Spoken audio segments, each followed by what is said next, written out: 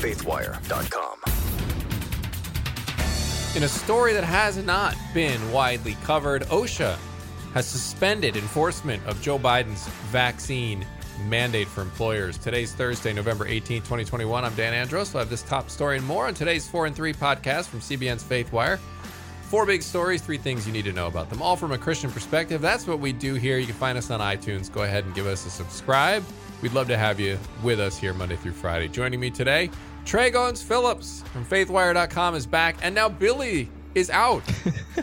So once again, the trifecta is broken up for the time being. But glad to have you back, Tré, from being sick. Not fun. Yeah, no, I'm happy to be back. So I had strep throat, and I've not had that in many years. And it's no fun. But praise God for antibiotics, right? Yes. So while I was gone, the International Olympic Committee decided to update their rules on transgender athletes. And I'm not thinking that people are going to be too thrilled about it, but we'll get into the details on that. All right. Sounds good. And we're also going to touch on what Bill Maher said on CNN. I don't think CNN was expecting him to go the route that he did on the topic of CRT.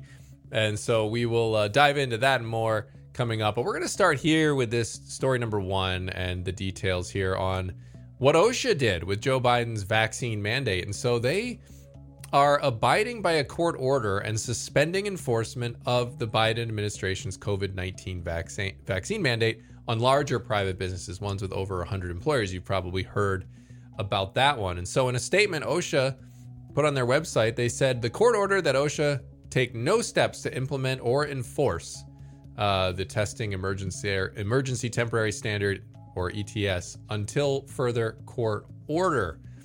The agency, they did say that it remains confident in their authority to protect workers in emergencies, this 2-year emergency we've got going on. And so the suspension comes after the U.S. Court of Appeals for the Fifth Circuit upheld a stay on the mandate. And the Department of Justice said it will vigorously defend the rules laid out by OSHA. So there you have it. And now you're seeing, really honestly, number 2 here on this one, Tré, the media didn't really, there's obligatory posts on it you can find on the internet if you search OSHA mandate suspension, but it did not get the full-throated sort of all-in coverage we're used to seeing when the media really cares about a story. And so it's under the radar. I bet you if you went on the street, a lot of people wouldn't even know that this mandate had been suspended. And yeah. I mean, we're talking big fines here that a lot of companies could be under. And so they were sort of forced saying, you know what, I don't want to deal with this. So yeah, we're just doing it. And man, if the tide starts to turn on that and the court keeps going in this direction, I think you're going to see an end to these mandates really fast. And it's not going to look and age well for the Biden administration. So because they've been pushing for this. So number 3 here, why does it matter? Well, I mean, look, it matters for everybody who has a job. There are so many people who've been forced with. Some people have lost their jobs already over this because their employers decided to follow it and do it. Now, again, that's their right as private companies, but we may see that some of these people who've been let go, that could come back to bite them if court cases like this keep coming down. These people then may turn around and sue that they've been wrongfully terminated. And so you could see a whole cascade of that. And that would be messy, and a lot of companies would be in big trouble if that were the case. But that's down the line. We'll see where that goes. But a very, very interesting turn of events here. Yeah. And, the way the media covered this, look, I understand why people say that there's media bias. And a lot of times it happens like this. It's not the obvious, that the way you covered that story was super liberal or the way you covered that was super conservative. Yeah. Like, it's not usually that obvious stuff. Usually it's in what's prioritized and what makes headlines, what ends up being a push notification on your phone from CNN or Fox News or MSNBC or whatever. Like, that's a lot of times where the bias comes in. And I'm sympathetic to the people who might look at this, the fact that it hasn't gotten a whole lot of across the board mainstream wall-to-wall coverage, because this is really, really big news. Like, it should be getting all that kind of breaking news coverage. But I understand why people might think, I wonder if they're not giving it big coverage because they're thinking maybe the everyday American who's going to work won't realize it, and their company won't change their policy even though the OSHA rule has been suspended. Yeah. And they'll still say you've got to get vaccinated, and these people will just say, well, it's the Biden administration executive order. There's nothing I can do about it. I have to get vaccinated, so I'm just going to go and do it, because they're none the wiser, because they haven't seen a whole lot of press coverage of it. So it's hard to see why that, or it's easy to see why that might be a motivation here for the lack of media coverage. Yeah, and you look at what happened to Jedediah Bila the other day on The View, and when she was talking about her experience and why she didn't get the vaccine and her medical exemption, and then she stated some facts that are from the CDC, because it's just because it sounded negative towards the vaccine. They immediately, the host just jumped in and said, well, we don't want that misinformation on our air. And so I bring that up because I think that is the way a lot of people are right now. They just are overreacting to anything that sounds negative on the vaccine. And they're just, well, we can't criticize the vaccine. That would be just false information. And it's like, it's this, perfect being that's out there that you can't criticize. And when it's just a thing, right? And it would be nice if people could have their opinions. But anyway, I bring that up because, I don't know, it seems like that's the way the media, they don't want to talk about something that, isn't positive in favor of these vaccine mandates. Yeah. No, I totally agree. And it's just another indication of how toxic our culture has become. I wrote about that on faithwire.com. So Jedediah was on The View to talk about her new book, and the interview lasted all of like 3.5 minutes because I just cut it short. She never was asked a single question about her new book. It's called Dear Hartley. So the entire thing was cut short because of what she said about vaccines. And like you said, Dan, everything she said could be backed up by the CDC's website. Like, I Googled it after the segment. It's like, let me just check. And everything that she said is in plain text on the CDC's website. She did not say anything that contradicts the data on that. So, and two, it's just an ironic thing that her comments and maybe even stories like this OSHA mandate backtracking, they're just too dangerous to print on television or to run on television. But we can run all kinds of sexually explicit content and violent content and all that stuff under the name of entertainment. But to talk about something that may be contrarian to the mainstream accepted view, even when it's scientifically provable or a reasonable position, because it's not the mainstream talking point, that's just too dangerous for television. We got to cut you out. Yeah, I mean, let's just show a whole bunch of shows of people shooting each other and cutting heads off and violence and everything else. That's not dangerous at all. That's just wholesome material there. But hey, don't you dare quote the CDC in a way that we don't like. Then we got to shut that thing down. But and we're hoping to talk to Jedediah, by the way. Hopefully, that'd be awesome. Hopefully this week, if possible. But we'll be looking forward to that. But we'll keep an eye on this OSHA story, of course, on Faithwire.com and CBN News, and we'll update it with anything that comes out here in the coming days. So we'll be on top of that, and we're going to also move on over to story number 2. Yeah. So, all right. Up next, we're going to talk about the International Olympic Committee.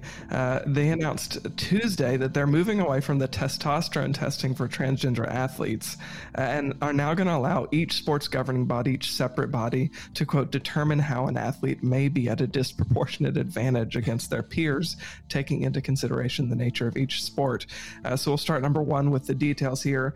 So this week's shift marks the first change since 2015, when the committee began requiring transgender women to prove that their testosterone levels were below 10 nanomoles per liter for at least 12 months before competing. So here is what the committee said in part: athletes should never be pressured by an international federation, a sports organization, or any other party, either by way of the eligibility criteria or otherwise, to undergo medically unnecessary procedures or treatment to meet eligibility criteria. They went on to say that provided they meet eligibility criteria that are consistent with Principle 4 on fairness, athletes should be allowed to compete in the category that best aligns with their self-determined gender identity. Criteria to determine disproportionate competitive advantage may at times require testing of an athlete's performance and physical capacity. However, no athlete should be subject to targeted testing because of or aimed at determining their sex, gender identity, and or sex variations. So a lot of the ruling in this new framework is really kind of convoluted, but it boils down to the IOC said that there should be no presumption of advantage in determining whether a transgender woman, i.e. a biological man, is eligible to compete. And they view a presumption of advantage apparently as testing their testosterone levels before competing. So that's no longer required, at least by them. But there are other organizations, this is number 2 here, there are other organizations that are still going to require that and are not going to change their metric. So World Athletics, which is a governing body for sports globally, they responded to the IOC framework, confirming that their current eligibility rules will remain in place regardless of the IOC's new framework. So in 2019, World Athletics ruled that they had to cap athletes' testosterone levels at 5 nanomoles per liter in order for them to compete in events like, for women to compete in events like 400 meters or the mile. They said in a statement, World Athletics eligibility regulations are based on the same fundamental principles of ensuring fair competition in the female category and on inclusion rather than exclusion, as the IOC has identified in its framework document. World Athletics has over a decade of detailed and relevant research and data, which has been used to inform its female eligibility regulations and continues to gather data and collaborate on research. And Dan, this is a part that I thought was super interesting. So Richard Budgett, the medical and scientific director for the IOC, he claimed that it's perfectly clear now, this was in his statement about the new framework. He said it's perfectly clear now that your performance is not proportional to your inbuilt testosterone.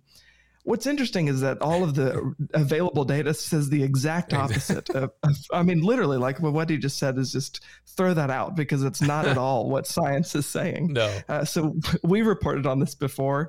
In December, a study that was published by the British Journal of Sports Medicine found that even after taking hormones for 2 years to suppress their testosterone levels, transgender females, which are biological males, still maintained a 12% advantage in running, a 10% advantage in push-ups, a 6% advantage in sit-ups, and the authors of the study even said that those percentages are likely underestimated because trans women will have a higher power output than biological women when performing an equivalent number of push-ups. So again, all of the data goes against what that man just said is clearly the case.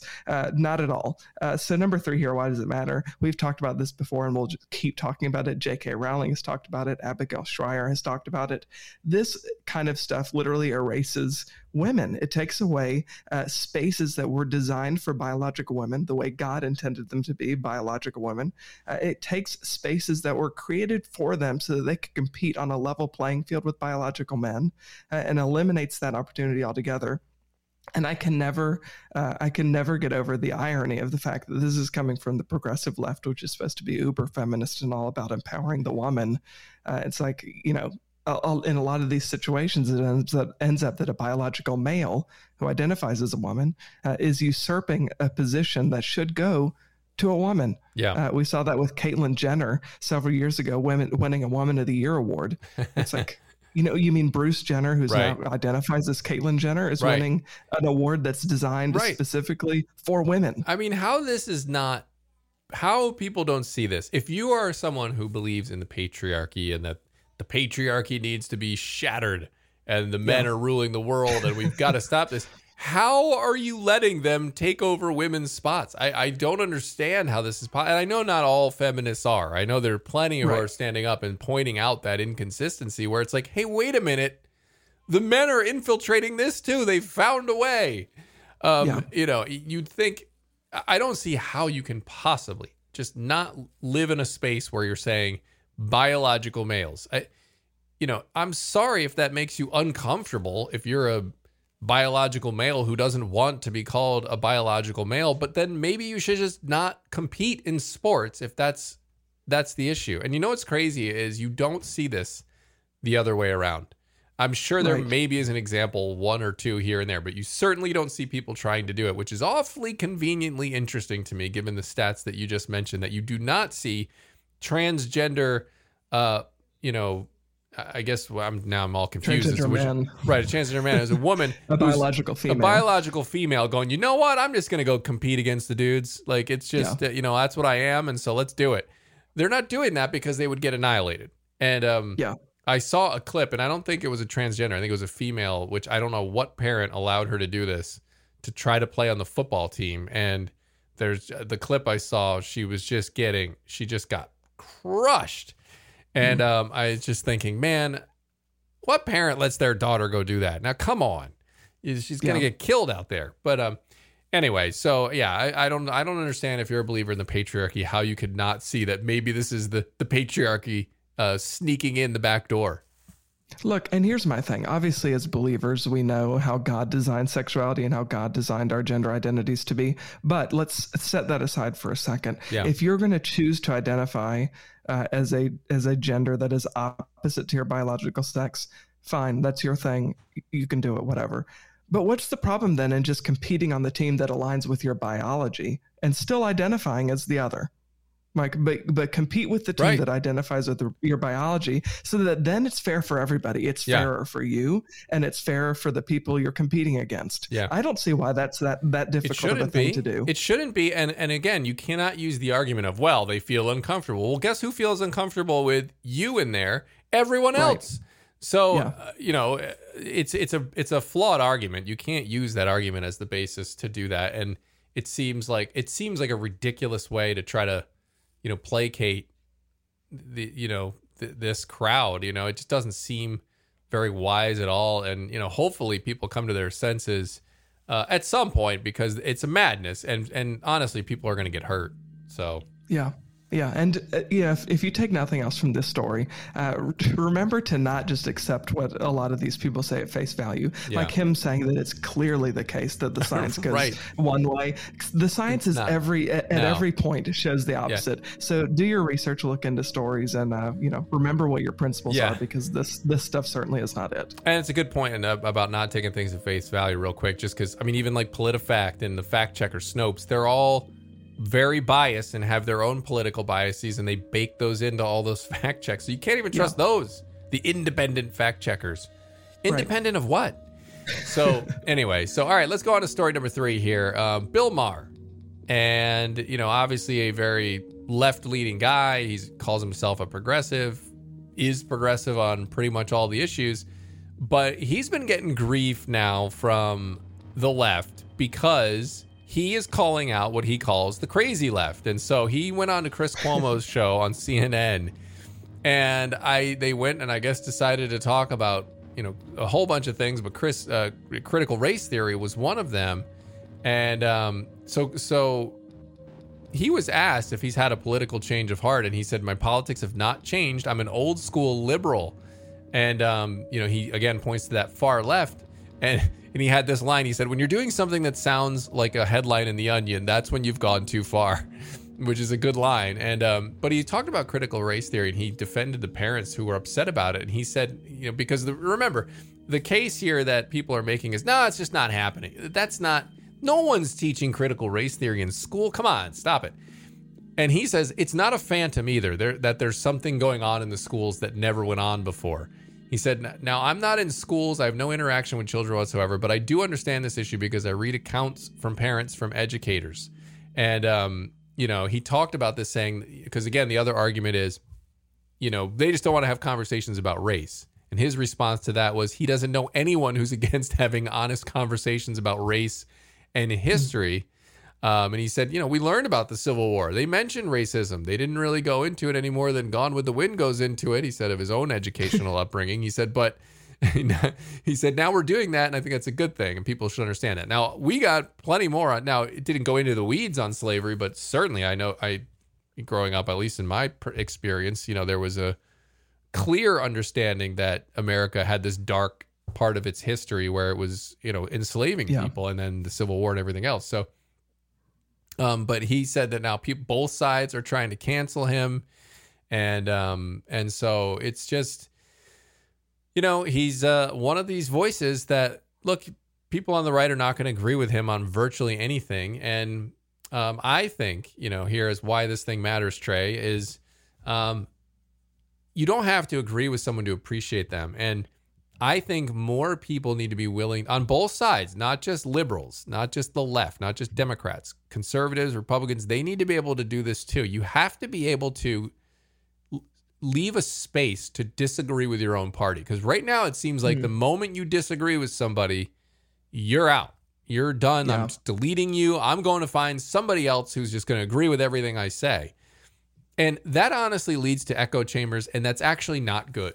And, iron sharpens iron. You need to challenge these views. You need to have discussions, and we need to be able to discuss with one another these things. If you're progressive and you want progress, well, you're not going to get it by just silencing one side of the issue. And, same thing for conservatives, right?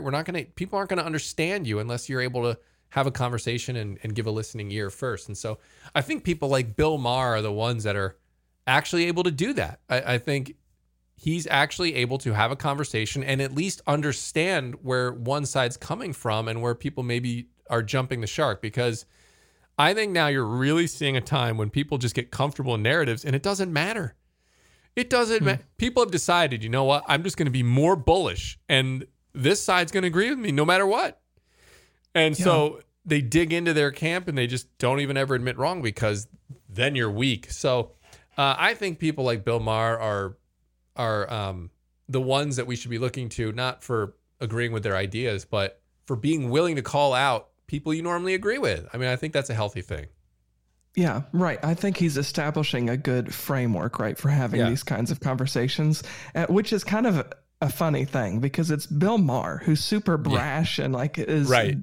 He's going to be the voice of reason. In his comments, and he's the one who's willing to be the free thinker. Like he's an independent thinker on a lot of these issues. Yes, he's left leaning and he doesn't make any apologies for that. He's very progressive, but he's willing to say, but my side is going crazy. Like you said, Dan, they're starting to sound more like The Onion with a lot of these stories. And one of the things, if anybody hasn't yet watched the clip, you should go over to faithwire.com. Billy Hallowell has a story up and you can watch the segment because it's so funny to me to watch it because it clearly was it didn't go in the direction maybe that Chris Cuomo was anticipating because the question about CRT, Cuomo teed it up for him. It's like, well, we know that CRT is not actually taught in schools. It's not actually a thing, even though that won the race in Virginia. And then that's when Maher was like, well, Actually, it kind of is. So about that. It is being taught in the classrooms. And what I so appreciated is that Maher brought receipts too. He referenced 3 or 4 different stories, like this happened here, this happened here, this happened here, this happened here. And Chris Cuomo didn't have anything to say. So I appreciated that. And also it's interesting too, at the end of the interview, he said that now more than ever before, he said, I'm having mixed audiences at his shows. He said, I have conservatives who come to my show and hate half the things that I say and like half, and then liberals who come to my show and are the opposite. They hate one half and love the other. So he said it's just a crazy time for him. And Cuomo asked, are you ever afraid about cancel culture, coming after you? Is HBO going to can you for something you say?